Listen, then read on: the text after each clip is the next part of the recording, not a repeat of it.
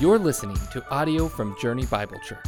Join us every week for sermons from God's Word by subscribing to this podcast wherever you like to listen most. If you would like to connect with us, head to journeybible.org/connect.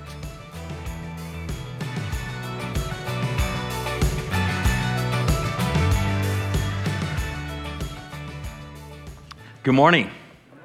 Welcome. If you're a guest here at Journey this morning, my name's Mike Bickley, and I serve Jesus on staff here.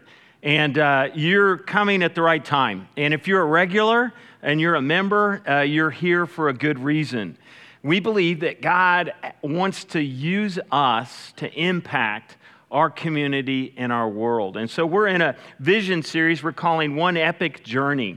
And we're just exploring in more tangible detail what it is that God is doing with us as we join Him in the places He's opening doors and allowing us to work in our community and around the world. Our vision statement's pretty simple. We want to be a movement of Christ followers who are transforming our community and our world.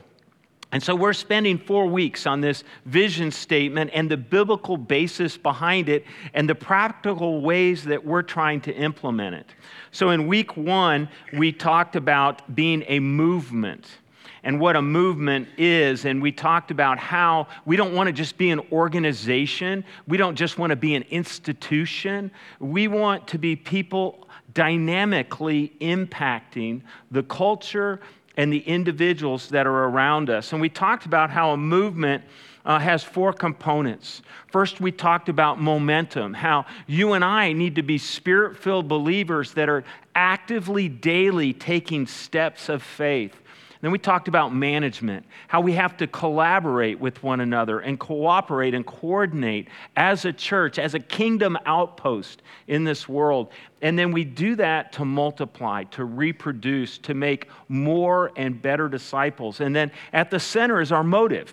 We are motivated to get God glory. We want Him to be made famous in our community and around the world. And so that's what we did in the first week. And then last week, in our second week, we talked about the idea that we are a movement of Christ followers. We're not a movement of good people in the community. We specifically are individuals that have been radically transformed. And we walked through the mission of Jesus, how He came to seek and to save the lost. And so the lost are people who need to be found and need to be saved. And Jesus said, that's why I came. I came so that those people who don't know me can find me and follow me.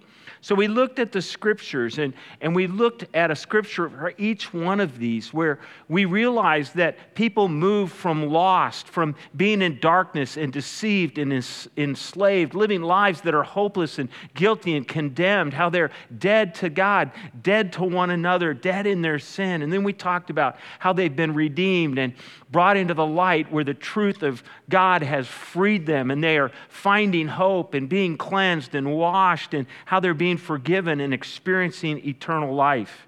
And we said that the basis of the ability for us to transform our community and our world is to experience the transformation of Christ personally. And that's our challenge to those of you that may be here that haven't yet experienced the life-giving of Jesus Christ. That would be the first thing we would hope for you. And we hope that as we go through this series, you might find more information that persuades you of who Christ is, what Christ has done, and why you should find Him as your Savior and follow Him as your Lord. And that leads us to this morning where we want to talk about transforming our community. We want to talk about what it would look like to see God transform the hearts of individuals and even the culture of our community. We believe in a big God. We don't believe God is done working in the world. We believe God wants to continue working in the world. So we have to ask this question: what would community transformation look like in our city? So I was thinking about it this week, and this is the way I thought about it. Do I have a grade school teacher in the auditorium? Any grade school teachers? Stand up. Do you mind standing up? You can say no. If you thought as a grade school teacher, if our community was transformed, what would be one thing that would be different in the classroom? Okay, great. You can sit down. That's awesome. Yeah, you guys know that in Olathe, 10 of our 35 schools are Title I schools. Do you know what the number one focus of a Title I school is? It is not just to provide economic assistance for food. The number one focus is to get parents engaged, because many of these kids are coming from broken homes. You know, if I had a high school teacher here, do I have a high school teacher in the auditorium? Any chance? Can't tell? Back here. Okay, what would you say would change in the culture of a high school if people's hearts were being transformed?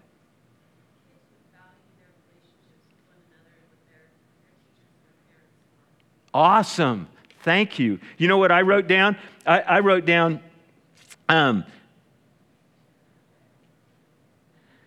students would live with hope rather than depression and would value each other rather than destroy each other. Amen. How about a police officer? Do I have a police officer in the room? Somebody working in the field of law enforcement. Okay, I don't see anybody standing. I know we have several. They're probably on our security detail today, you know? And what would they say? They would probably say, obviously, lower crime, but you know, they would probably say peacefulness would exist in our community. And they would probably also say there would be an attitude of helping rather than hurting. What about a social worker? What about somebody working for DCF with somewhere between 6,000 and 7,000 kids in the child and foster system, 500 in Johnson County, 25 kids a month being pulled from their homes in Johnson County alone because of abusive and hurtful situations? What would they say would change if hearts were being transformed? I'm sure it would be something about abuse and violence and neglect of children. What about a counselor? What would a counselor say? Who's constantly seeing people whose relationships are upside down and maybe who can't handle things in their past. I think they would say people are living with hope rather than depression, and they're living in harmony rather than in the midst of hurt. See, that's what we believe God wants to do when we talk about bringing transformation to a city. So the question for us is, how does God do that? In the Bible, does He actually give us guidelines on how His kingdom outposts, the people of God living right now in their communities, can actually make a difference and bring transformation to a community? He does. As a matter of fact, the formula, the principled approach that God gives is very simple. It's the same in the Old Testament for the people of God as it really is for the New Testament in the people of God. It's just a little more specific now that Christ has arrived and unveiled for us the mystery of the gospel. So I want to give you a threefold biblical approach to how a church brings transformation to a community. I want to give you God's pattern that has been revealed in the Scriptures on how we can bring transformation to our community. And it's pretty simple. It's pretty profound. Sometimes we forget how some of the simplest things can actually be the most profound things. So here's number one. We choose, as God's people, to bless our community. We choose to do good, as the way the New Testament says it over and over and over.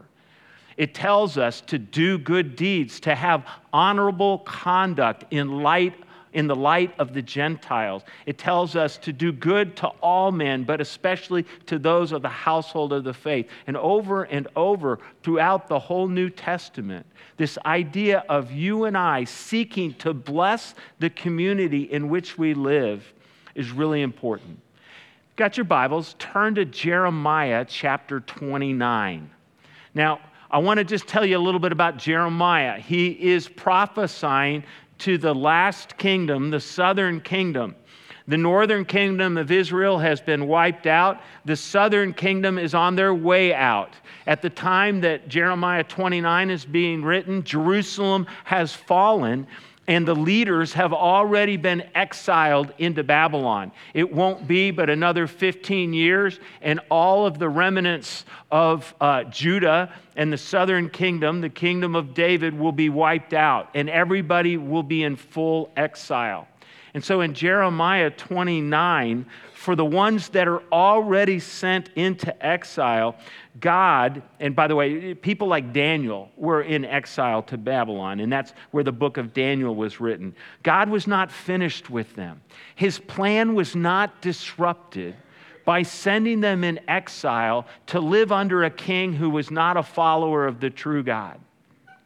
And this is what it says in Jeremiah 29. I'm going to pick up, it looks like I'm missing verses 1 through 3 here. I've got them in mind. I'm just going to read them to you. Hold on, don't read 4 yet, okay?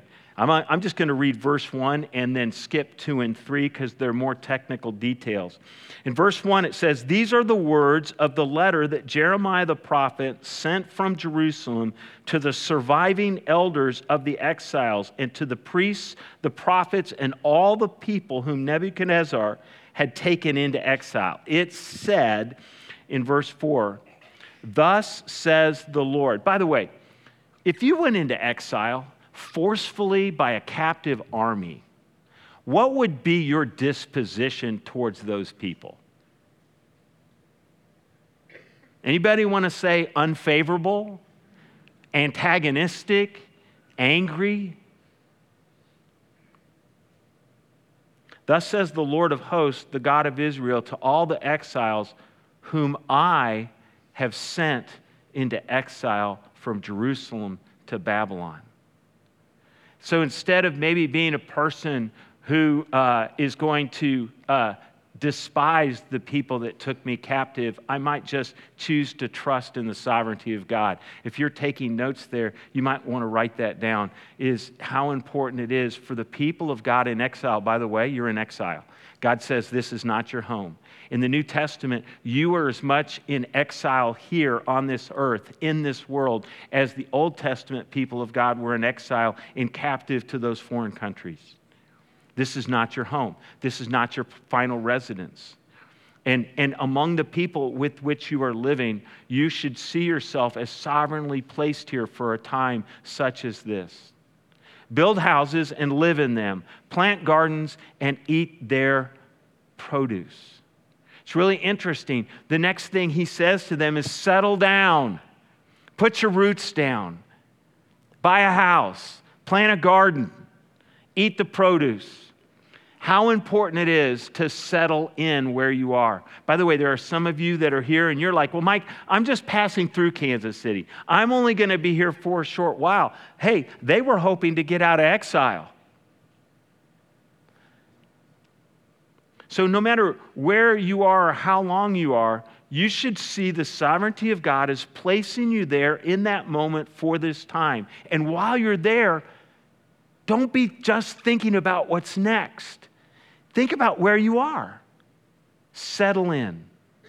And then notice what he says. "Take wives and have sons and daughters. Take wives for your sons and give your daughters in marriage, that they may bear sons and daughters. Multiply there and do not decrease." And so what he's saying there is he's saying that, you know what? Build strong families. Get married. Give your sons and daughters in marriage, multiply, increase, build strong families. This has always been God's plan to transform a community. God's people, wherever they are, invest heavily in the nuclear family. Can I have an amen? But I see 2 guys walk out together. I always fear I said something they don't like. And then I remember my job isn't to say what people like, is it? You know, it's to say what the Word says. We live in a society right now that is throwing out the definition of marriage, that's thrown out the definition of family, that is placing all of its baskets in the government as the ones who should be raising our kids. And I'm here to tell you that's not God's design, that's not God's plan.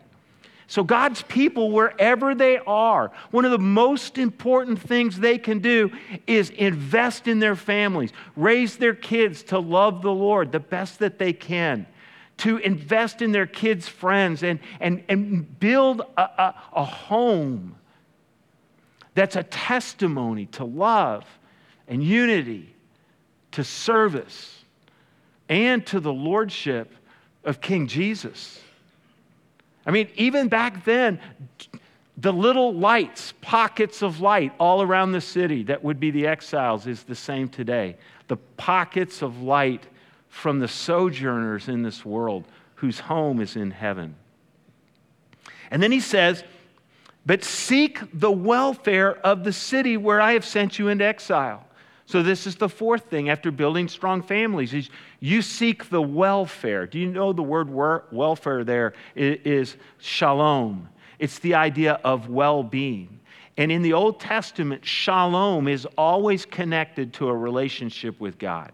So when you and I are seeking to do good in our community, to shalom our community, to pour out favor and goodness on our community, our desire is that with that would always come the opportunity to share with people about the God who wants to be in a relationship with them and how God made a path for them in Jesus Christ.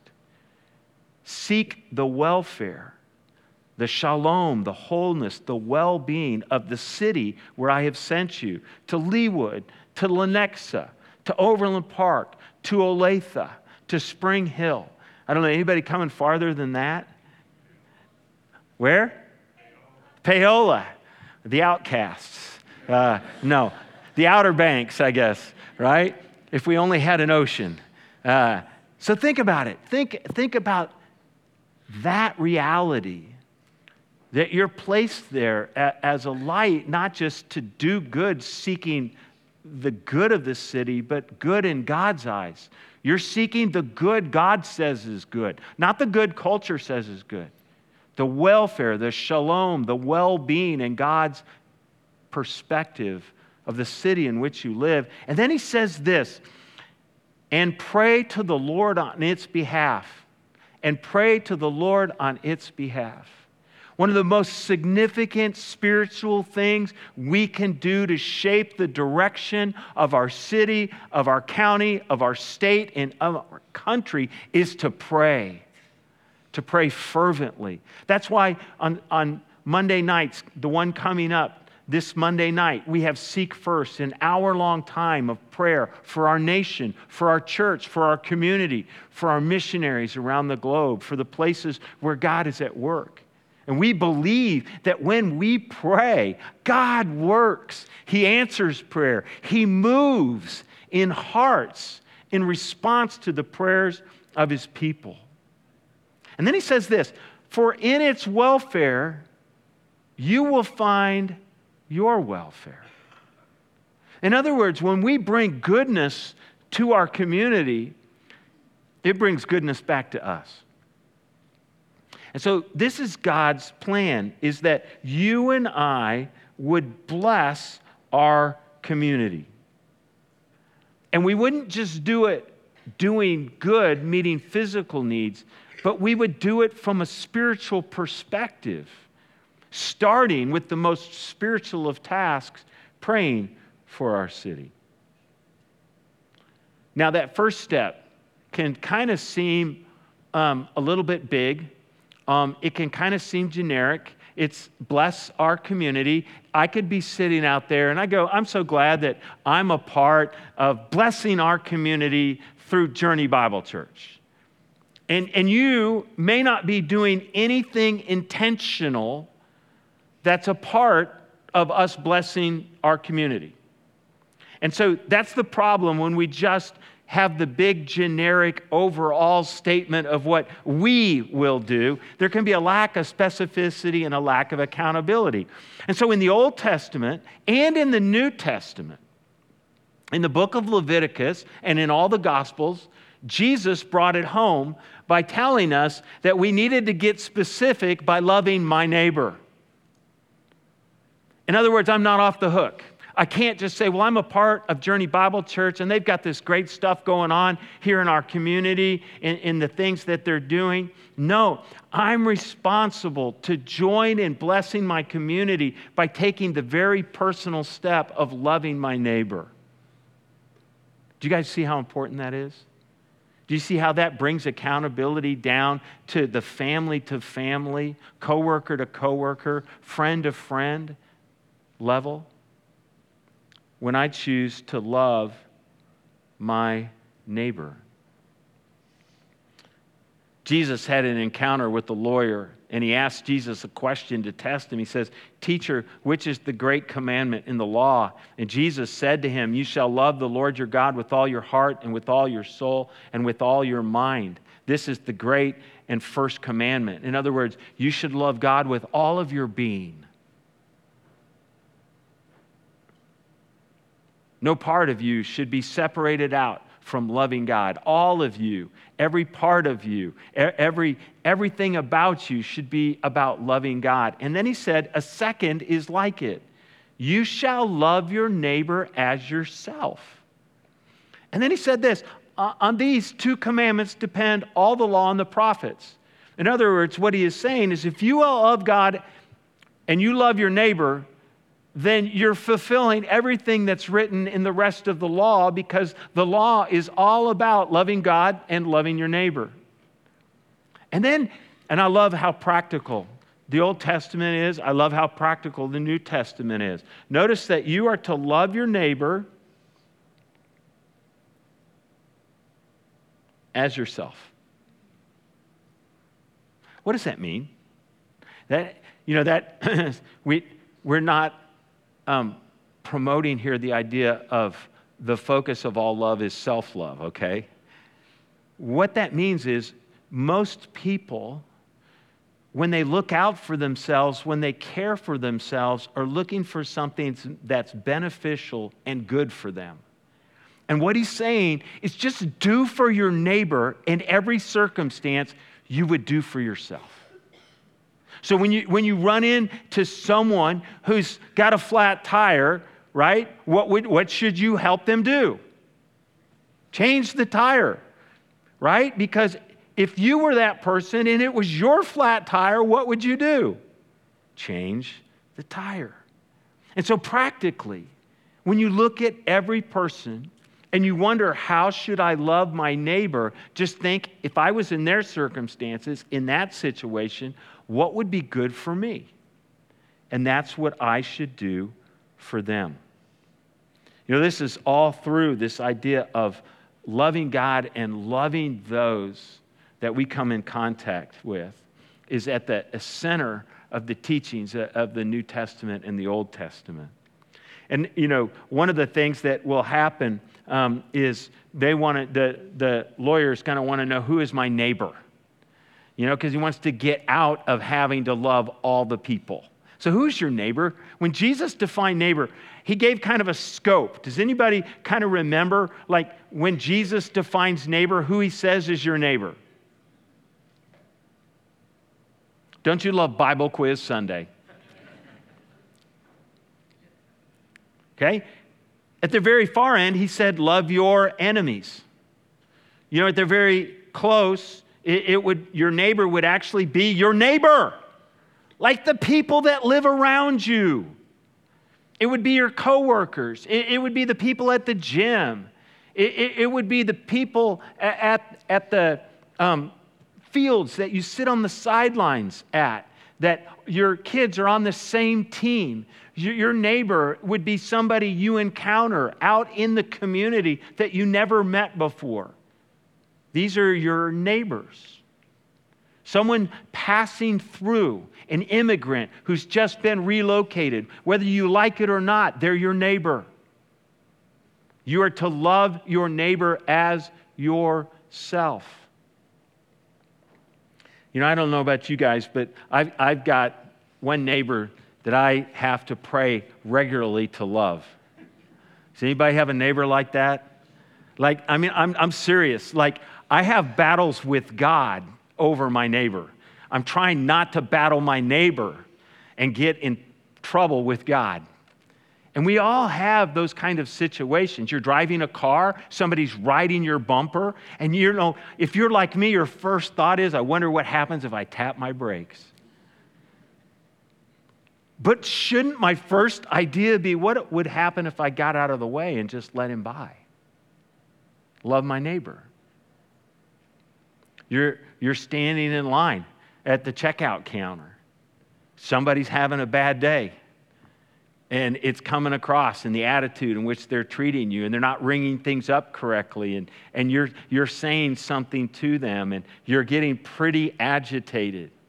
What would it look like if that was you and you were having a bad day and you were carrying a load of things nobody knew about? How would you want someone to treat you at the checkout counter if it was you? See, these are the kinds of things that Jesus meant in loving our neighbors. It's anti-worldly. It's the opposite of the kingdom of darkness. It's the opposite approach to the flesh. It's a Jesus approach. It's a love approach. And that brings us to the third thing that we need to do.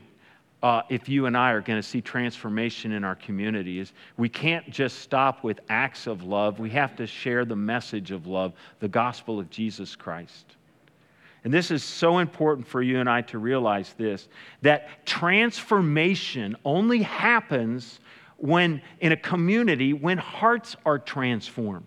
When you talk about long-term, stable transformation, it begins with one or two people whose hearts are transformed. And it spreads to 4 and 8 and 16 and 32 and 64 and 128, on to 1,000 to 2,000 to 5,000 to 10,000. And so it begins with you and I also adding to acts of love and doing good the message of hope, the gospel of Jesus Christ.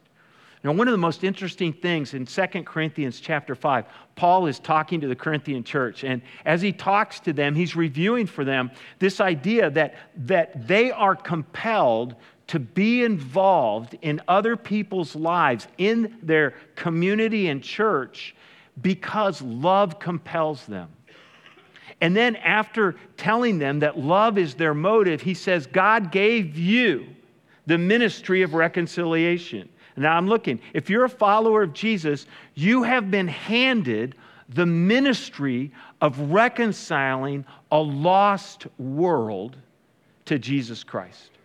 And not only that, but you've been given the message, he says in 2 Corinthians 5, of reconciliation.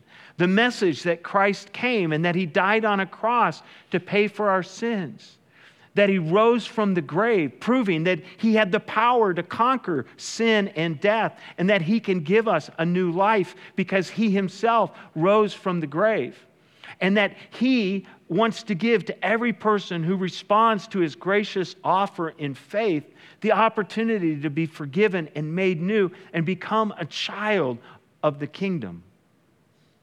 The gospel. And then he says this at the end of 2 Corinthians 5. He says, therefore, we are ambassadors for Christ, God making his appeal through us. And then he says, we implore you on behalf of Christ, be reconciled to God. There were still some in the congregation who had not turned their lives over to Christ. And he says, therefore, we are ambassadors for Christ.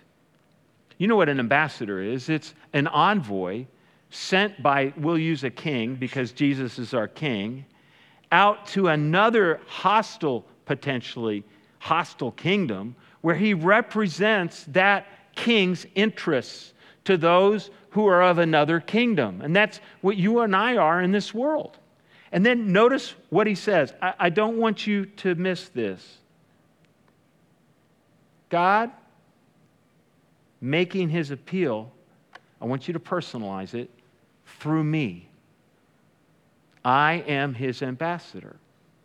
Where I am as a follower of Jesus, I'm placed there sovereignly so that I have contact with people and I can make God's appeal to be reconciled. I can do that by sharing the gospel. What would happen? I want to just imagine something with you, okay? Just for a minute. You know, we have on Sunday morning in the facility and the West Campus on a Sunday morning, about 1,000 people that come to church. We kind of keep track based on statistics, and we know that not everybody in here comes every week. As a matter of fact, we know that the average attender and member at Journey Bible Church comes less than 2 times a month. Ouch, right? No judgment here. Let's just go with facts, okay? Let's say it's 1.8 times, all right? That means that probably there are about 2,500 unique people that are here monthly. What if all of us decided that we were going to bless our community, that we were going to love our neighbor, and we were going to share the gospel? Now, I know that's a scary thing, but let's just say that you and I are going to have 4 gospel conversations a year. That means from our church alone, if we didn't grow by any other reason, we would have 10,000 gospel conversations this year alone in our community. That's if you just did one a quarter with somebody you know, a friend, a family member, someone you met, somebody who was depressed and looking for hope. And let's say out of that, we know that the average person, I've looked up the statistics and they're all over but they're from 7 at the least to 18 at the most. They need 7 to 18 gospel conversations before they give their life to Christ. So let's just say that every 5th conversation that we do is that 18th conversation for somebody. That means in 1 year, we would see 500 people give their lives to Jesus Christ if we were having those kinds of gospel conversations. Now imagine what would happen if we did that year after year as we grew.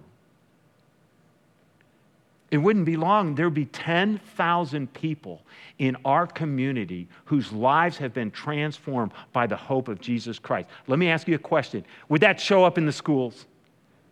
Would that show up in the high schools, the grade schools? Would it show up in the counselors' offices? It'd show up everywhere. All right, I got to keep us moving. True community transformation is the result of many gospel-driven heart transformations. Don't forget that. We have to get past just good deeds. We've got to get to the good news. And when we do, God does amazing things. Bless the community, love my neighbor, share the gospel. So now I want to challenge you. You've been sitting here. Now I want to ask you, what's your first next step? You're sitting there. You've just heard this. God's approach to how you and I can be a part of transforming our community for His glory, for His honor. We want to make Jesus famous right where we live, work, and play. So what's your first next step? Because like if I told you, you got to leave today and every one of you's got to go find somebody and you can't go to bed to share the gospel. You guys, that's not a first step. That's like way down the road for some of you. So what would be first steps you could do to bless our community and love your neighbor so that you can get to the place where you share the gospel? First one, I want you to look at that grid. I want you just maybe to make a decision that you're going to pray for your neighbors. And I want you to go home and I want you to draw out a 3x3 grid like this. And I want you to put your name in the middle. So I would put Mike and Elizabeth. Okay, in the middle. And then we have a road that goes right in front of our house. And we know the 3 neighbors across the street. So this is Wendell and I think it's, I don't know, Marguerite. And then we have Paul and Julie. And then we have John and Kara.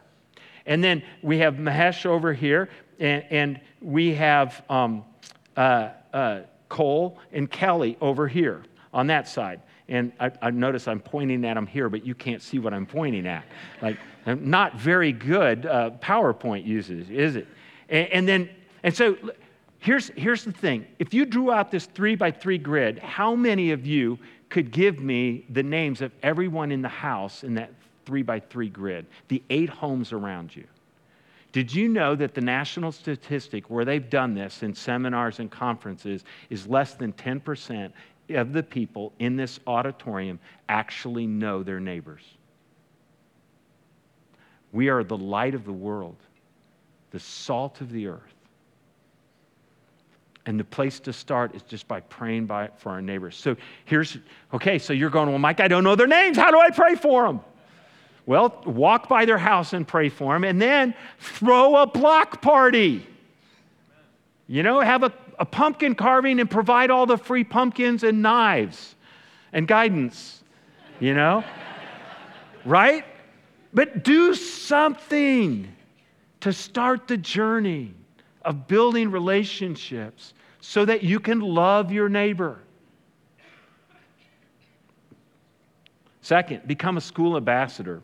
Right now, we have 5 schools that we have been asked to be a faith partner with, and we do not have school ambassadors that can get in there. Prairie Trail Middle School, Woodland, Forest View, Clearwater Creek, and Brome Elementary Schools. We don't have anyone that wants to be the missionary from Journey Bible Church to do good in that school. Remember, good deeds build goodwill, so we can have the hope and desire and opportunity to share the good news. So maybe that's you. And if you want to do that, you would go down, you could pull up our app, scroll to the bottom of the page where it says serve. You hit serve, takes you to a place. It says, I'm interested in serving. You click that. Sorry, it's 2 clicks, not 1. And fill it out and just put school ambassador, and somebody will call you to talk to you about being a school ambassador and what that would look like. You're not committing to doing it, but maybe that's your next step. Then maybe Chris asked me this week. He called me up. I said, hey, Chris, what do you need? Like in leading charge and helping to minister to the schools. By the way, you may think we're foolish to be spending so much energy investing in the public schools. But I'm here to tell you that every sociologist will tell you that what you see in the schools now is what will be in the community permanently 20 years from now. And whether you agree with what the schools are doing or not, our schools are shaping the future. Therefore, if we're invited in, guess what we want to do? Shape the future. And we want to get involved. We even have people serving in the schools that are homeschooling their own kids because they believe it's so important to do good to our community. And so Chris said, I need a group of like special elite Minutemen forces. And these are people that would just sign up and be on a list of 50 people that when a school calls and says, hey, our program's falling apart, I need 10 volunteers to help with the family fun night and run the games and sell popcorn and things like that so that families can be with their kids, that he would have a list of people he could call on. So if you want to do that, in our events page is actually a Join the Minutemen, Minutewomen team. And all you're doing is saying, I could be available last minute, and all I do is watch reruns on Netflix at night. Like, I could go do that. And then lastly, we have a lunch and learn October 8th. And maybe you're sitting here and you go, Mike, I don't really know what I'm supposed to do. I'm in a journey group and I'm serving here in the church. I don't know if I have space. I don't know what to do. Well, if you come to the Lunch and Learn on October 8th, they're going to explain more of the opportunities. They'd explain to you how a journey group could get involved in helping a school so that you're not adding something to it, that you could take one journey group meeting a week maybe, or not a week, a month or a quarter to go help work in the schools. Church, there's in the 1980s, there was a Christ the King church in San Diego, and it has a statue out front of it of Jesus holding his hands out like this. And he's holding his hands out like this, and vandals thought it would be funny. So they climbed up on the statue and they lopped off Jesus' stone hands. And so he's standing there with nubs. And they're figuring out, how do can we get this repaired? Can we do? And then one guy said, no, I don't think we should get it repaired. I think we should just put a new plaque. It says, I have no hand but yours. I have no hands but yours. And we should just remind people that tangibly today, the hands of Jesus, the mouth of Jesus, the heart of Jesus is the people of Jesus. Let me pray for us. God, we realize how desperately we need for you to move in our lives so that, God, we will join you where you're already working. And so, Lord, we just submit afresh to who you are and what you do, and we ask that you would do great and amazing things in mobilizing our church to bless our community and to do, Lord, the things that you've called us to do so that not only will good be done and people be helped, but hearts would be transformed by the love of Jesus Christ. It's in his name we pray. Amen. This podcast was produced by Journey Bible Church in Olathe, Kansas. If you're interested in learning more about our church, visit journeybible.org. Thanks for listening.